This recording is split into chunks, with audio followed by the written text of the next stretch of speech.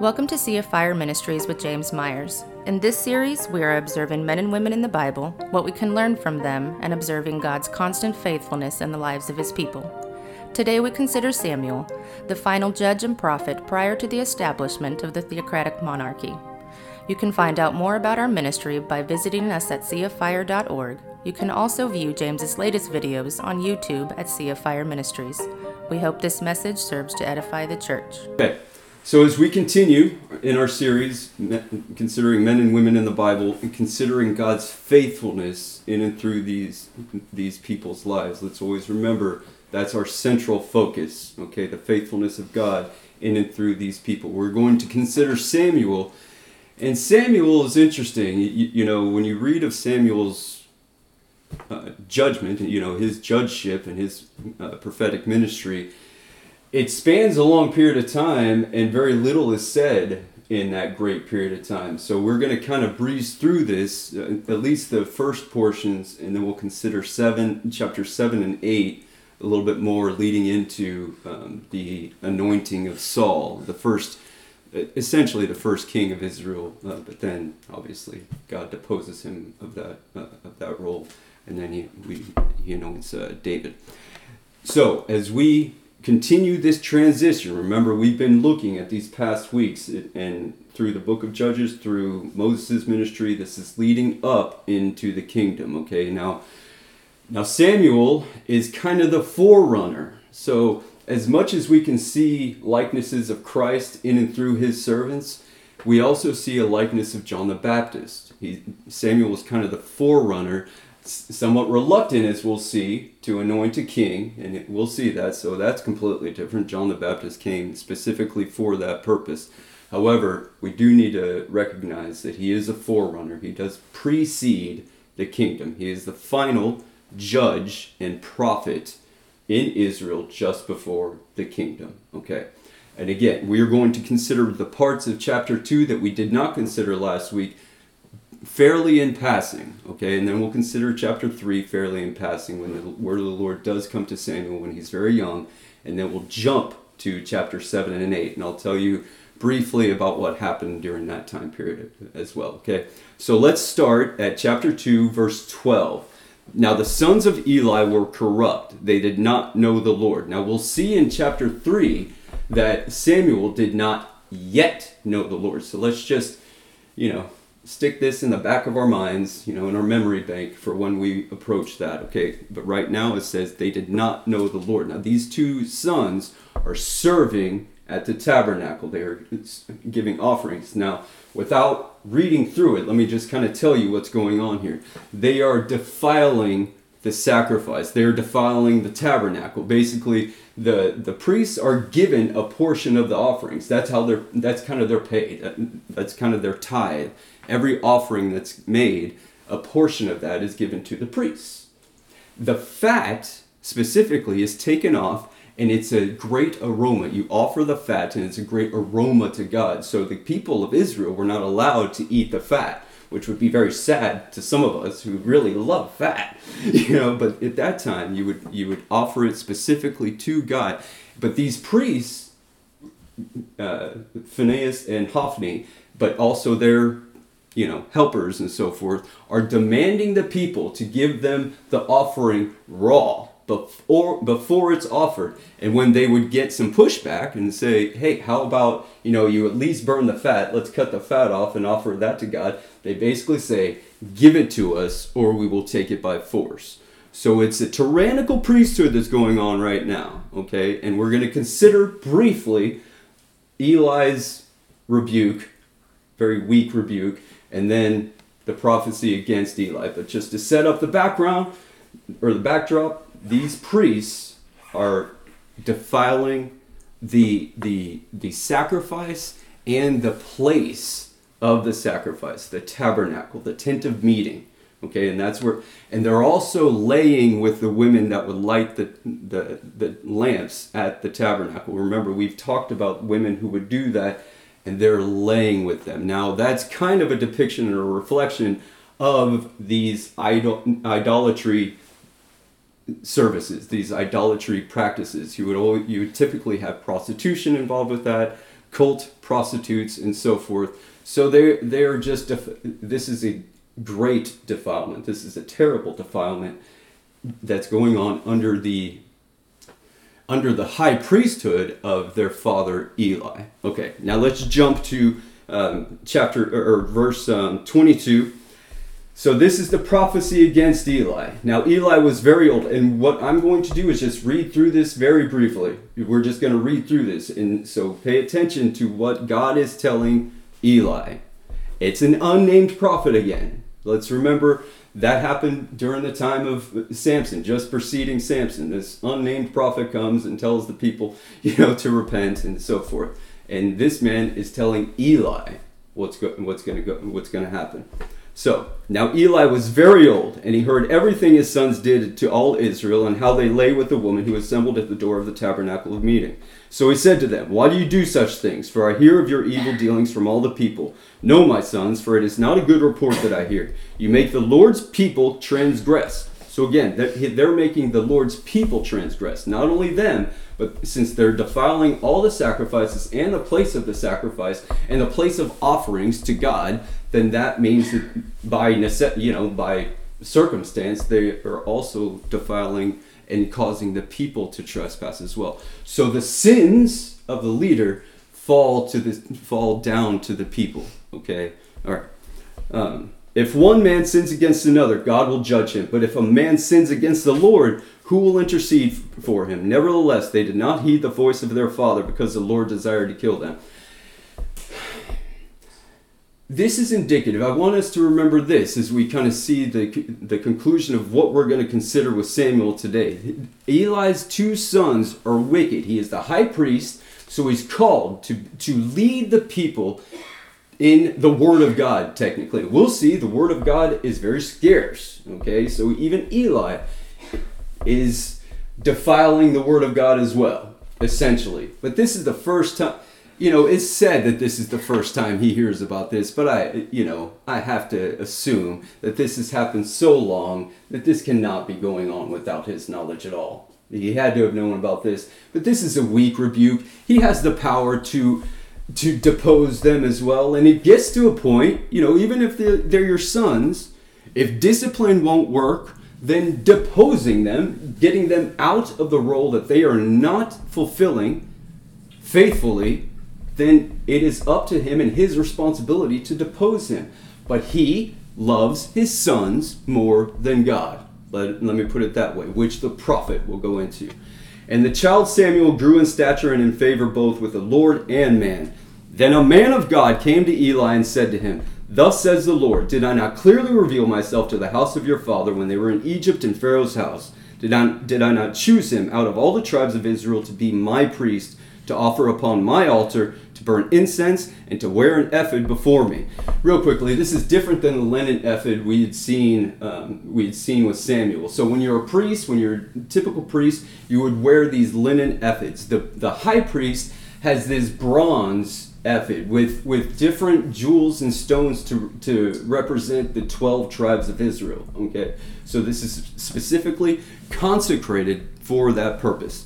And God is just recalling him to the first call of the priesthood, to Aaron, essentially. So God is reminding him, that's what God does every time he leads the people back to repentance. Remember what I did, and this is what I'm going to do. But remember my deliverance. Remember my faithfulness. Remember my calling, which has come down to each generation, now down to you, Eli. So do you remember this?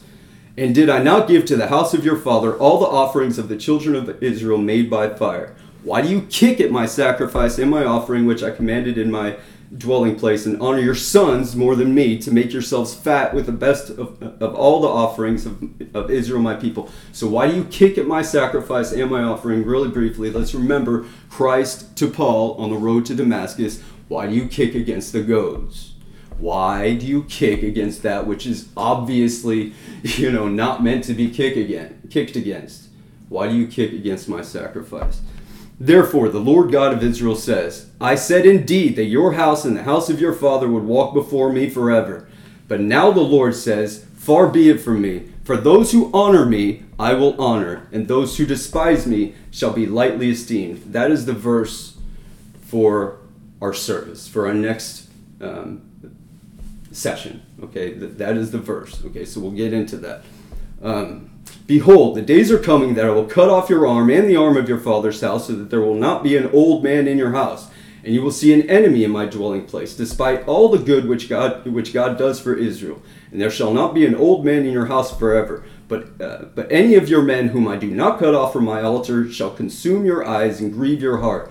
And all the descendants of your house shall die in the flower of their age. Now this shall be a sign to you that will come upon your two sons, on Hophni and Phinehas. In one day thou shalt die, both of them. Then I will raise up for myself a faithful priest who shall do according to what is in my heart and in my mind.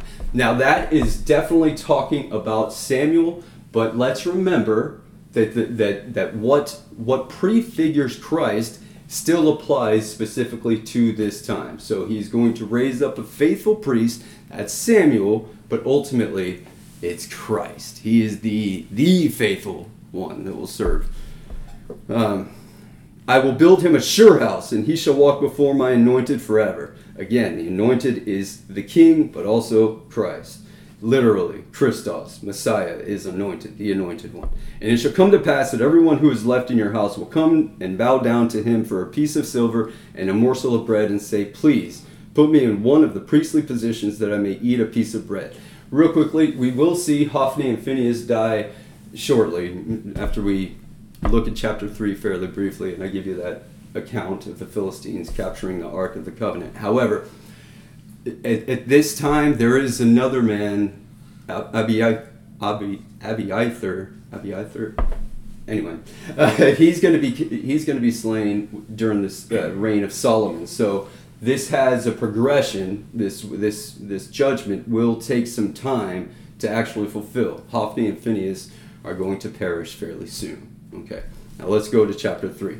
Now the boy Samuel ministered to the Lord before Eli, and the word of the Lord was rare in those days. There was no widespread revelation. So in other words, again, this is typically the problem of the decline of the people. The word of God is scarce. There's nobody faithfully preaching it, and there's nobody who really wants to receive it. Very few anyway.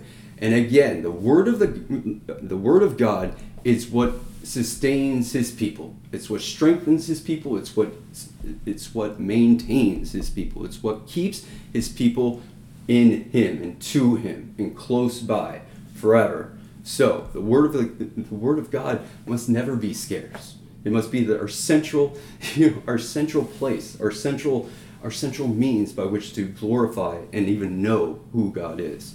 But right now it's scarce.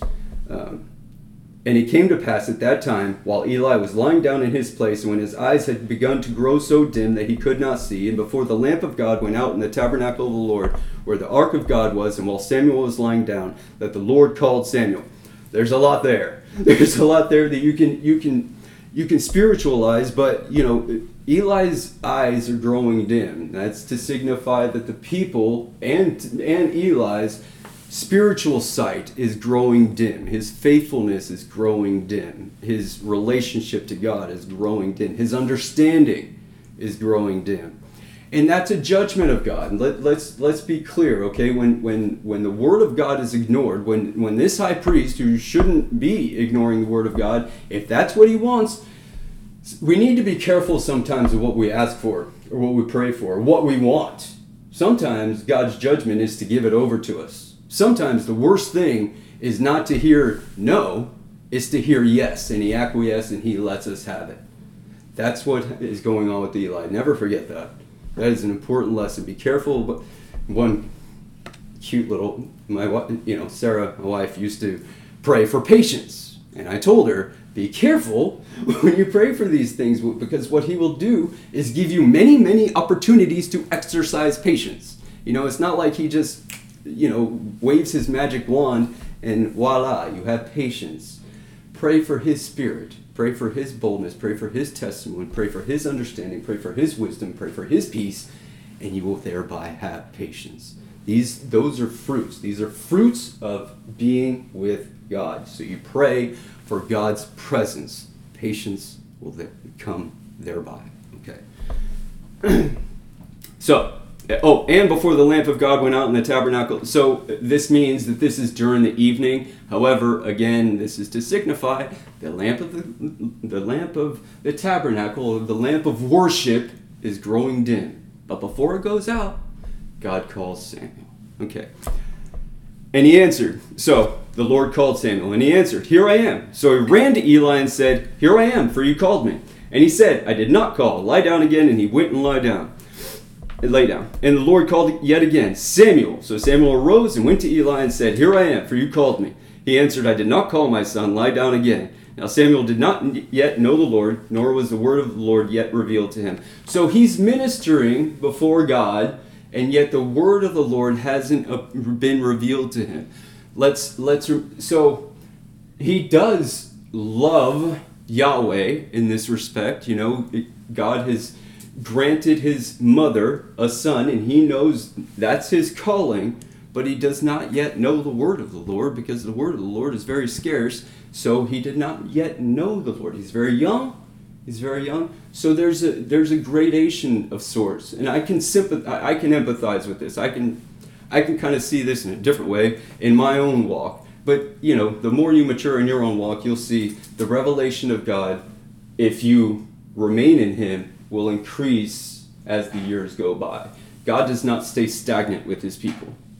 He manifests himself more and more throughout your life. There are times of darkness, and again, his abiding hand is throughout. His light is throughout, even though when our eyes are too dim to see that, such as Eli's.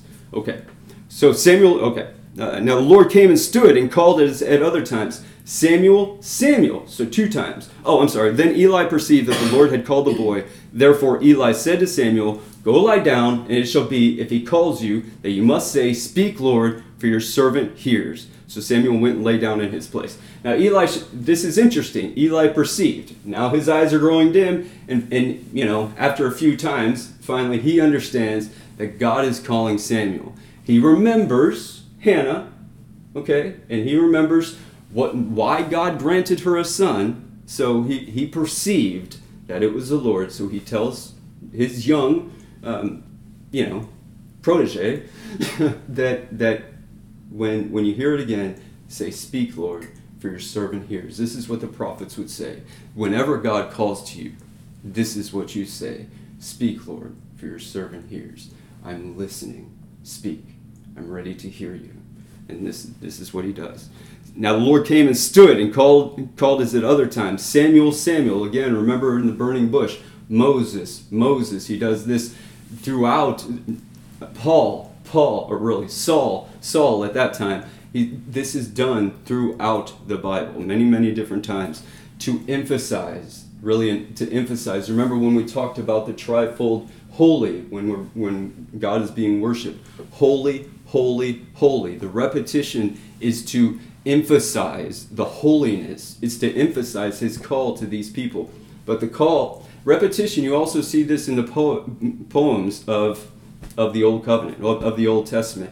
The structure is kind of like that. They'll say one thing, and then they'll basically repeat it another time. The repetition just emphasizes what's being said. So again, the holy, holy, holy, 3 times. Again, God's holiness is perfect and is completely separate from anything else we can understand. Okay, and Samuel answered, "Speak, for your servant hears." Then the Lord said to Samuel, "Behold, I will do something in Israel at which both the ears of everyone who hears it will tingle." I just think that's funny, just because why does it say which both ears of everyone will tingle? You know, wouldn't just be one? Are there people with just one ear? Anyway, I just think it's kind of funny. "In that day I will perform against Eli all that I have spoken concerning his house, from beginning to end. For I have told him that I will judge his house forever for the iniquity which he knows, because his sons made themselves vile, and he did not restrain them." See, even though that rebuke, he did not restrain them. He didn't go so far as to actually stopping them. He just said, "Hey, who's going to intercede if you offend God," basically, and then he just left them to continue doing their defiled work, okay? And he did not restrain them. "Therefore, I have sworn to the house of Eli that the iniquity of Eli's house shall not be atoned for by sacrifice or offering forever." So in other words, this is done. God has given him chance after chance after chance to repent and change this, and he has not, so he's given him over to what he wants. He's given Eli over to what he wants. He loves his sons more? Fine. Have your sons. This will no longer be atoned for. It's too late. This is going down. So Samuel lay down until morning and opened the doors of the house of the Lord, and Samuel was afraid to tell Eli the vision. Let's recognize Samuel's heart here. He's been serving under Eli this whole time. He trusts Eli. He doesn't know, necessarily. He sees Eli's sons defiling the sacrifice and the tabernacle, but he doesn't see Eli as a great problem. So again, being under Eli, he's probably lying in bed, just trying to stay in bed for as long as he possibly can. Try to avoid this confrontation for as long as he can. It even says, and Samuel was afraid to tell Eli the vision, not because he was afraid of Eli, just because this is terrible news. This is terrible news that he doesn't want to share with Eli. But then Eli called Samuel and said, Samuel, my son. He answered, Here I am. And he said, What is the word that the Lord spoke to you? Please do not hide it from me. Eli knows. Eli knows that since the Lord came to Samuel, it's about him. He had already been prophesied against from the prophet, the unnamed prophet. He knows something was told to Samuel. So he says, Please do not hide it from me. God do so to you, and more also if you hide anything from me of all the things that he said to you. And Samuel told him everything and hid nothing from him. And he said, It is the Lord. Let him do what seems good to him. This is not a faithful response. Many people, look, there is a degree to which the will of the Lord be done. That should be the character of all of God's people. However, he is so indifferent. He still isn't seeking God after this. Let's remember last week we made that a point. He has so many occasions, so many reasons to petition God, and he doesn't. Here's a great time. Even God, if God says it's too late, hey, while you're still alive, try. And he doesn't. He says, so let it be. So let it be. Weak faith, weak sight, weak man. So Samuel grew, and the Lord was with him, and let none of his words fall to the ground. That's key. He let none of his words fall to the ground. In all of his life, basically, all of his judgeship, he let none of his words fall to the ground. And all Israel from Dan to Beersheba knew that Samuel had been established as a prophet of the Lord. Then the Lord appeared again in Shiloh, for the Lord revealed himself to Samuel in Shiloh by the word of the Lord. Okay, so chapters 4 through 6, basically, the Philistines come up against Israel, and they defeat Israel at first, okay? And the Israelites are kind of like, well, what's up with that? Where was God in that? And so what they decide to do is take the Ark of the Covenant. They're making this object that's meant to symbolize the presence of God and literally where his glory would come down. However, they think this object is God himself. So they don't petition God either. They don't pray to God. It doesn't say anything about praying to God. They say, let's take the Ark of the Covenant. And they do. Hophni and Phinehas are the ones who are allowed to carry the Ark of the Covenant. So they take it down to the battle. And once they take it down, the camp shouts. They give this great shout. They're all excited. And the Philistines start to get scared. They start to get scared, and they're because this has happened, right? This has happened. So they think Israel's God is back now. Now it's time to run. But they're encouraged. Somebody basically says, take heart, stand your ground, and let's fight. And they do. And the Israelites are defeated. Overwhelmingly defeated. And Hophni and Phinehas are both killed during this time. Killed on the same day, just like God had said. Now, once the Philistines capture the Ark of the Covenant, God sends many plagues. They put it in their temple of Dagon. They come up, they wake up the next morning. Dagon's on his face. The God is on his face, and the Ark of the Lord is still there. And so they restore him. They put him back up. Then the next day, they come back, and he's on his face and broken. His head is broken. God is judging the God. To these people, that basically means the God of Israel is more powerful than our God. We need to get rid of him. So we can build back up our God.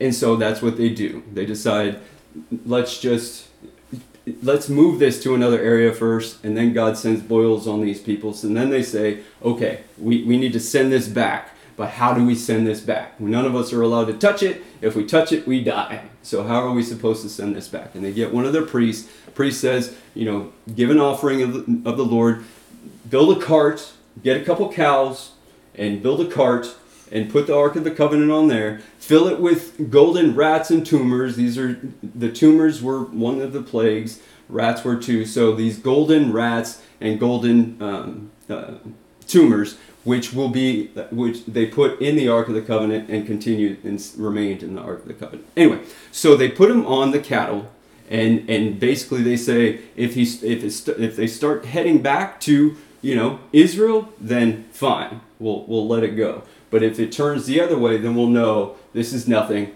This is just an odd coincidence. So that's what they do. And the cows go, and they go straight into Israel, neither going to the left hand or the right hand of the path. Interestingly, the cows are more faithful than any of God's people. We always stray to the left or to the right, ever so slightly or ever so greatly. These cows do not.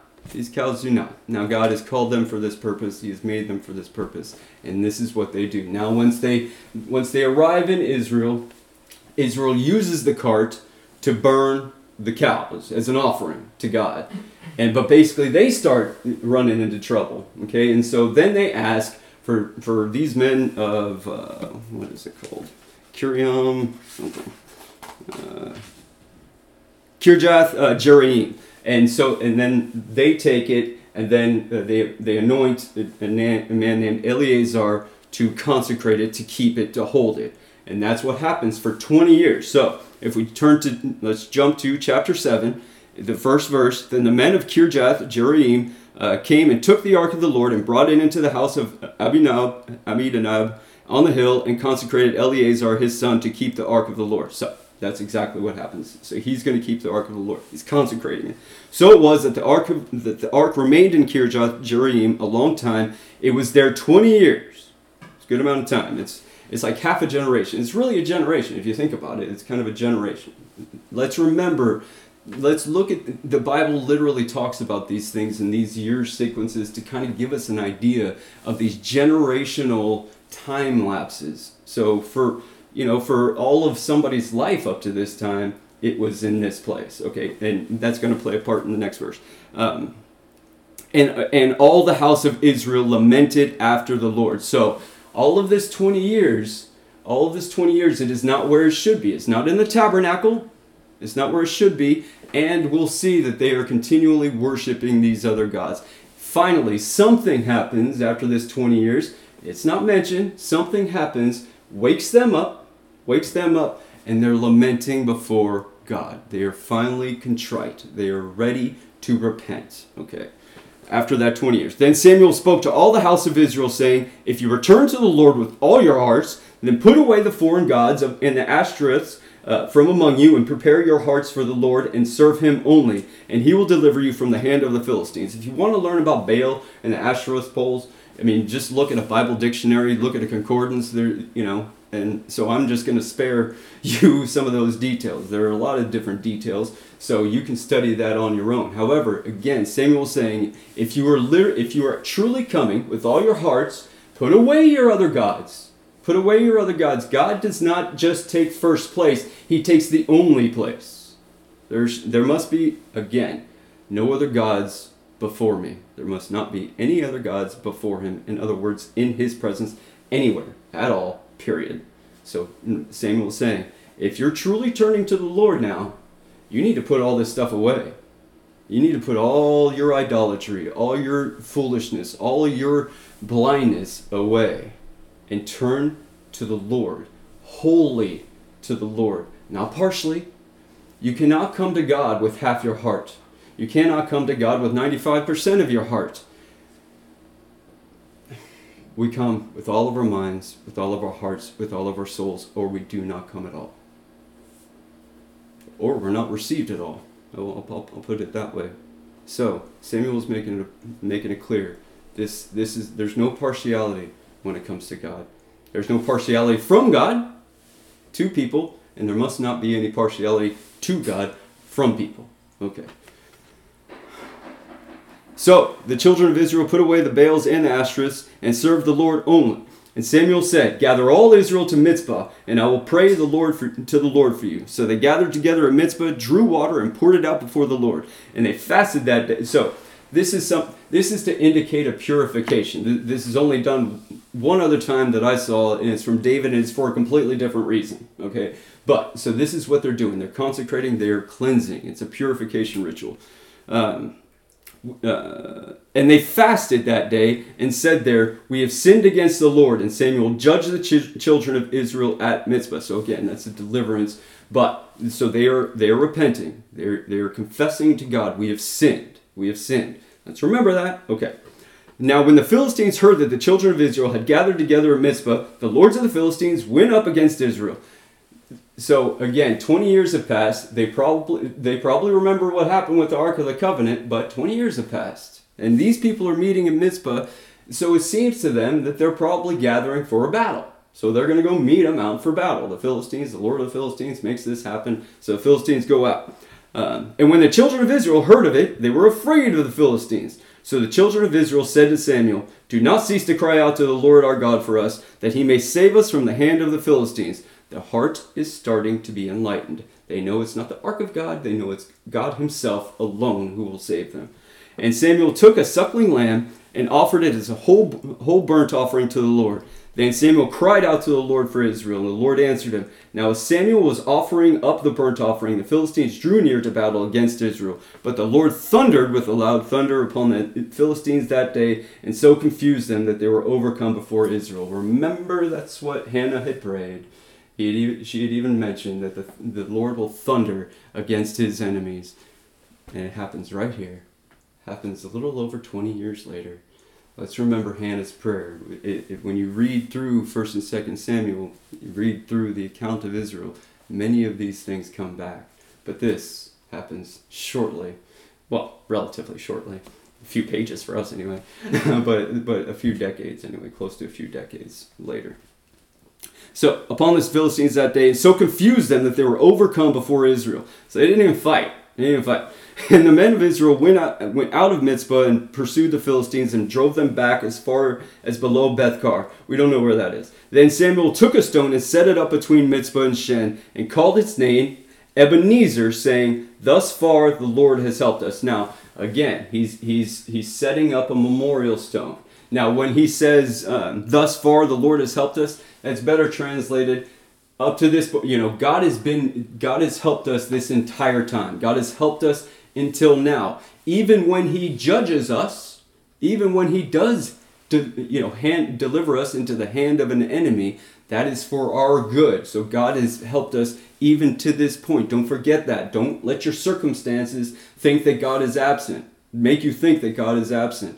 Sometimes the circumstances is to bring you back to himself. Sometimes it's to refine you. But never assume that God is not present just because you're going through some bad circumstance, some terrible ordeal. Okay, God is ever present. God has been our help even until now. And so the Philistines were subdued, and they did not come anymore into the territory of Israel. The Philistines will come back into, this is just talking about this specific time. So they are not going to bother them again for now. Philistines are a perpetual enemy of Israel. But for now, they were subdued. And the hand of the Lord was against the Philistines all the days of Samuel. There will not be an Israelite battle lost until Samuel dies. In chapter 31, the Israelites lose, and that's shortly after Samuel's death. So the whole life of Samuel, the people of Israel are delivered by God in any battle. Okay.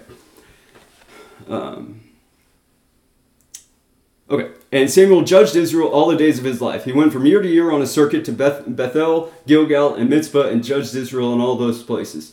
But he always returned to Ramah, for his home was there. Remember, that's where he was born. There he judged Israel, and there he built an altar to the Lord. Now, real quickly, this is a very close-knit location. Most of these areas are about 15 miles away. So this just suggests to us, again, when we were looking at the judgeships of those of the other judges, it was a more local ordeal. It was all local. I mean, you would call the nation to yourself, but it would only be a certain amount of tribes, but it'd be a local judgeship. And his was very local as well. Again, it reached out to all of Israel, but it took place in a very defined and fairly small area. Chapter 8. This is where Israel demands a king. Now it came to pass when Samuel was old that he made his sons judges over Israel. We have not seen that before. This is indicative of Samuel, okay? Look, I think Samuel was a wonderful judge, but we don't have much of who Samuel was except for what we have in the Bible. No judge was supposed to continue in perpetuity through genealogy. In other words, this was not meant to pass down to the son. When a judge was called, he was called by God. And again, let me just say, when a man is called into the ministry, that does not mean necessarily that his sons are called as well. The calling of God is specific to whomever. It's not a genealogical deal. So Samuel is already exercising the practice of a king. Okay, he's passing over his role, his job, his calling over to those whom God has not called for this purpose. Now he can set them up as priests, and that's fine. But it doesn't say that he made his sons priests over Israel. That would be fine. He's the high priest at that time. That just like Eli called his sons and made his sons priests. He could have done that, but he made them judges. That is not for Samuel to decide. Okay. The name of the firstborn was Joel, and the name of his second, Abijah. Now, Joel means God is with us. Abijah means God is my father, which is very interesting. They were judges in Beersheba, so this is further away from Ramah. So it could very well be that Samuel, isn't just close enough to see what his sons are up to. But either way, let's continue. But his sons did not walk in his ways. They turned aside after dishonest gain, took bribes, and perverted justice, unlike their father. Now, Samuel never did these things, but again, unfortunately, I've known people who have been raised up under a minister, under a pastor, and their children do not follow the Lord. Paul talks about even elders being called, deacons being called. They must be able to rule over the house. Otherwise, they're not meant to be leaders over anybody. If you can't lead your house, if you can't be a head of your household well and respectfully and honorably, then you cannot lead anybody else. But this has happened, sadly, far too often, where under the ministry, under a minister, a child of a minister gets lost. The minister focuses so much on the church, and that's great. But the church, the man's first church is his home. Never forget that. Never forget that. No matter who you come under, no matter who you become, your first church, your first congregation is your family, is your wife and your children before any other man or woman. Now even Samuel did not exercise that. So again, what I wanted to emphasize last week with Hannah and considering Deborah and these great women, these wonderful mothers, the tendencies of the fathers is not to pass on. Remember when they passed through the Red Sea, the Passover is meant for the father to tell the eldest son what went down, what happened, to preach the word of the Lord to their sons. That was very scarce in that day, including, sadly, with Samuel. Now look, you can't force down the throat of anybody, including your sons. But you can, and you must, direct them and show them the ways of the Lord and pray God that they follow. Okay? But the fact that both of them weren't as terrible, apparently, as Phinehas and Hophni, still, they're bad enough still. They're taking bribes. They're perverting the ways of the Lord. Then all the elders of Israel gathered together and came to Samuel at Ramah and said to him, "Look, you are old," it's really nice, "and your sons do not walk in your ways. Now make us a king to judge us like all the nations." Now, make us a king. To set up a king wouldn't necessarily be a sin in and of itself. I mean, like we've mentioned, Moses even knew they were going to ask for a king. This is leading up to, everybody kind of knows that a king is eventually coming. Okay? So it wouldn't necessarily be a sin to ask for a king. What is a sin is to make us a king to judge us like all the nations. We want to be like everybody else. This is the reason we want a king. We don't want a faithful king to judge over us so that we can walk in the ways of the Lord. We just want to be like all the other nations. You know, we want to make sure that somebody's always present. You know, we're tired of these 40 years or 20 years, and then, you know, God delivers us into the hand of our enemies, and then we have to repent, and then he brings out a deliverer. We're kind of tired of that. Why don't we just have a perpetual king, a perpetual judge, all the time, just like all the other nations? The other nations don't have these problems. That's because the other nations don't have God. Okay? But they continue. They always want to be like everybody else, just like the church, just like the people of God have always had the tendency to be. They always want something else. They want the next greater thing. Or they want to bring in something from another place that has no place in the church. That has been the testimony of the church. That has been the testimony of the people of God throughout time. And that is what they're doing. Set up a king so we can be like all the other nations. That's all. But the thing displeased Samuel when they said, "Give us a king to judge us." So Samuel prayed to the Lord, and the Lord said to Samuel, "Heed the voice of the people and all that they say to you, for they have not rejected you, but they have rejected me, that I should not reign over them, according to all the works which they have done since the day that I brought them up out of Egypt, even to this day, with which they have forsaken me and served other gods, so they are doing to you also." So in other words, God is saying, first of all, they're not rejecting you, Samuel. I know you're taking this personally, like maybe you've judged this whole time, your whole life, and now you think that they're rejecting you. No, they're rejecting me. I am their king. However, everything that I've suffered, everything that the people have been doing since I delivered them up out of Egypt, now they're doing to you. You like how that feels? How do you like it, Samuel? So wake up. This isn't against you. Don't take this personally. This has nothing to do with you. This has to do with me, God. It has to do with God. It doesn't have to do with a man. It has to do with God. These people are asking for a king to be like all the other nations. That's not reflective of their disdain for Samuel. That's reflective of their disdain of God and his kingdom.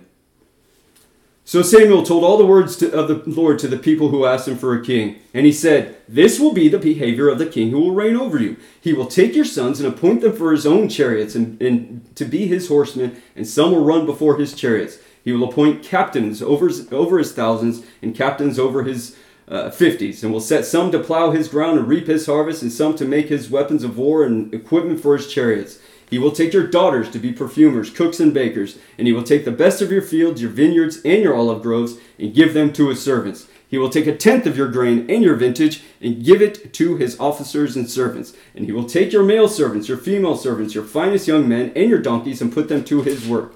He will take 1/10 of your sheep, and you will be his servants, and you will cry out in that day because of your king, whom you have chosen for yourselves, and the Lord will not hear you in that day." So, Samuel's saying, you want a king? You want a king like all the other nations? You've had God. You've had the faithful king reigning over you this whole time. You want a king? This is what the king is going to do. He's going to take all your sons. He's going to take your daughters. He's going to take your stuff. He's going to take 1/10 of some of the stuff, which is only meant to be given over to the tabernacle and the things of God, not to this king.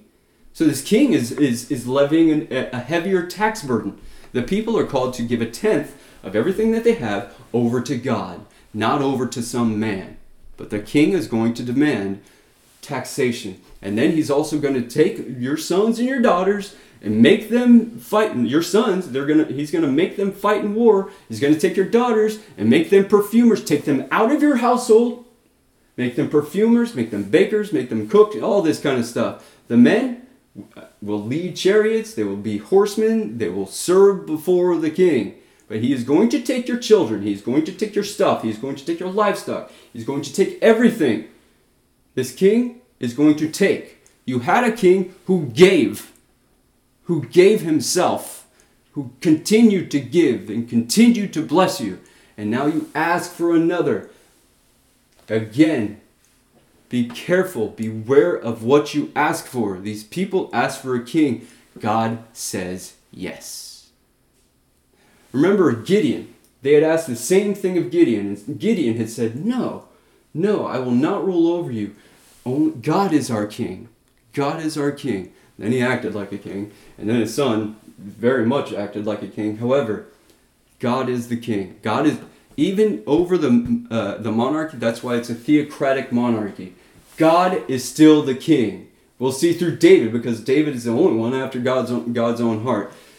And he's not perfect, as we well know. However, he sees God as the king. So basically, David's job is to be God's king over the people, but ultimately only under the headship and the rule of God himself. That's what these priests should have been. That's what Samuel was, and what these deliverers were. But he lost sight of it too, and he wanted to anoint his sons as judges, which was not his call. So he's going to take everything. And when he does this, you will cry out in that day, and the Lord won't hear you. This is what you wanted. This is what you wanted. This is what you're getting. And you're going to cry out in that day. The Lord won't hear you. The kingdom will be perpetual until the captivity. There's a decline, a continual decline until the captivity. So he doesn't hear them until they're taken captive, and then they're brought back. But ultimately, God is acquiescing to their request. You want a king? Here's a king. He's going to do all these things, and in that day you will cry out to me, and I won't hear it. I won't hear it. This is what you wanted. Don't forget, this is what you wanted. God is not unjust. Okay? God is merciful, even teaching us our own hearts through this. So again, even when God says no, so I will not hear it, that's because of his mercy, out of his judgment through mercy. Let us never forget that. Let us never forget that he is not some mean tyrant up there just waiting and wanting to punish us. He disciplines us. He reproves us. He spares not the rod, as we've been talking about. Okay. Nevertheless, the people refused to obey the voice of Samuel, and they said, "No, but we will have a king over us, that we also may be like all the nations, and that our king may judge us and go out before us and fight our battles." That's what they want. That's what they want. They think as long as they have a king to fight all their battles, they're fine. They had God, and so long as they were faithful and seeking after God, God continued to deliver them out of their battles. Now they want a king. They want some man to do it. And Samuel heard all the words of the people, and he repeated them in the hearing of the Lord. So the Lord said to Samuel, "Heed their voice and make them a king." And Samuel said to the men of Israel, "Every man go to a city." And we will stop there.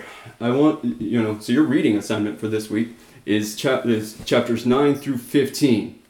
Because this, and we'll see more of Saul. This isn't the end of Samuel. Okay, so that's why we're going to end it here. We'll see him, throughout Saul's kingship, anointing David. Next week we'll see, God willing, anyway, we'll see him anointing Saul. Saul's called to be a king. He's very humble at first, and then he grows to be wicked. But we'll consider 9 through 15, because then once we even jump to David, we'll see Saul in the life of David as well. So, God willing, we will reach there. So, Samuel, let's remember as we go into the inauguration of the kingdom through one who falls. Let me put it that way. Saul is called, I believe, as a judgment, because he will fall away just before David. And let's just remember the tendencies of the people we've seen throughout leading up into the kingdom. And I'm just going to re-emphasize this every time we consider this, especially as we consider the kingdoms until the captivity and then the restoration out of the captivity.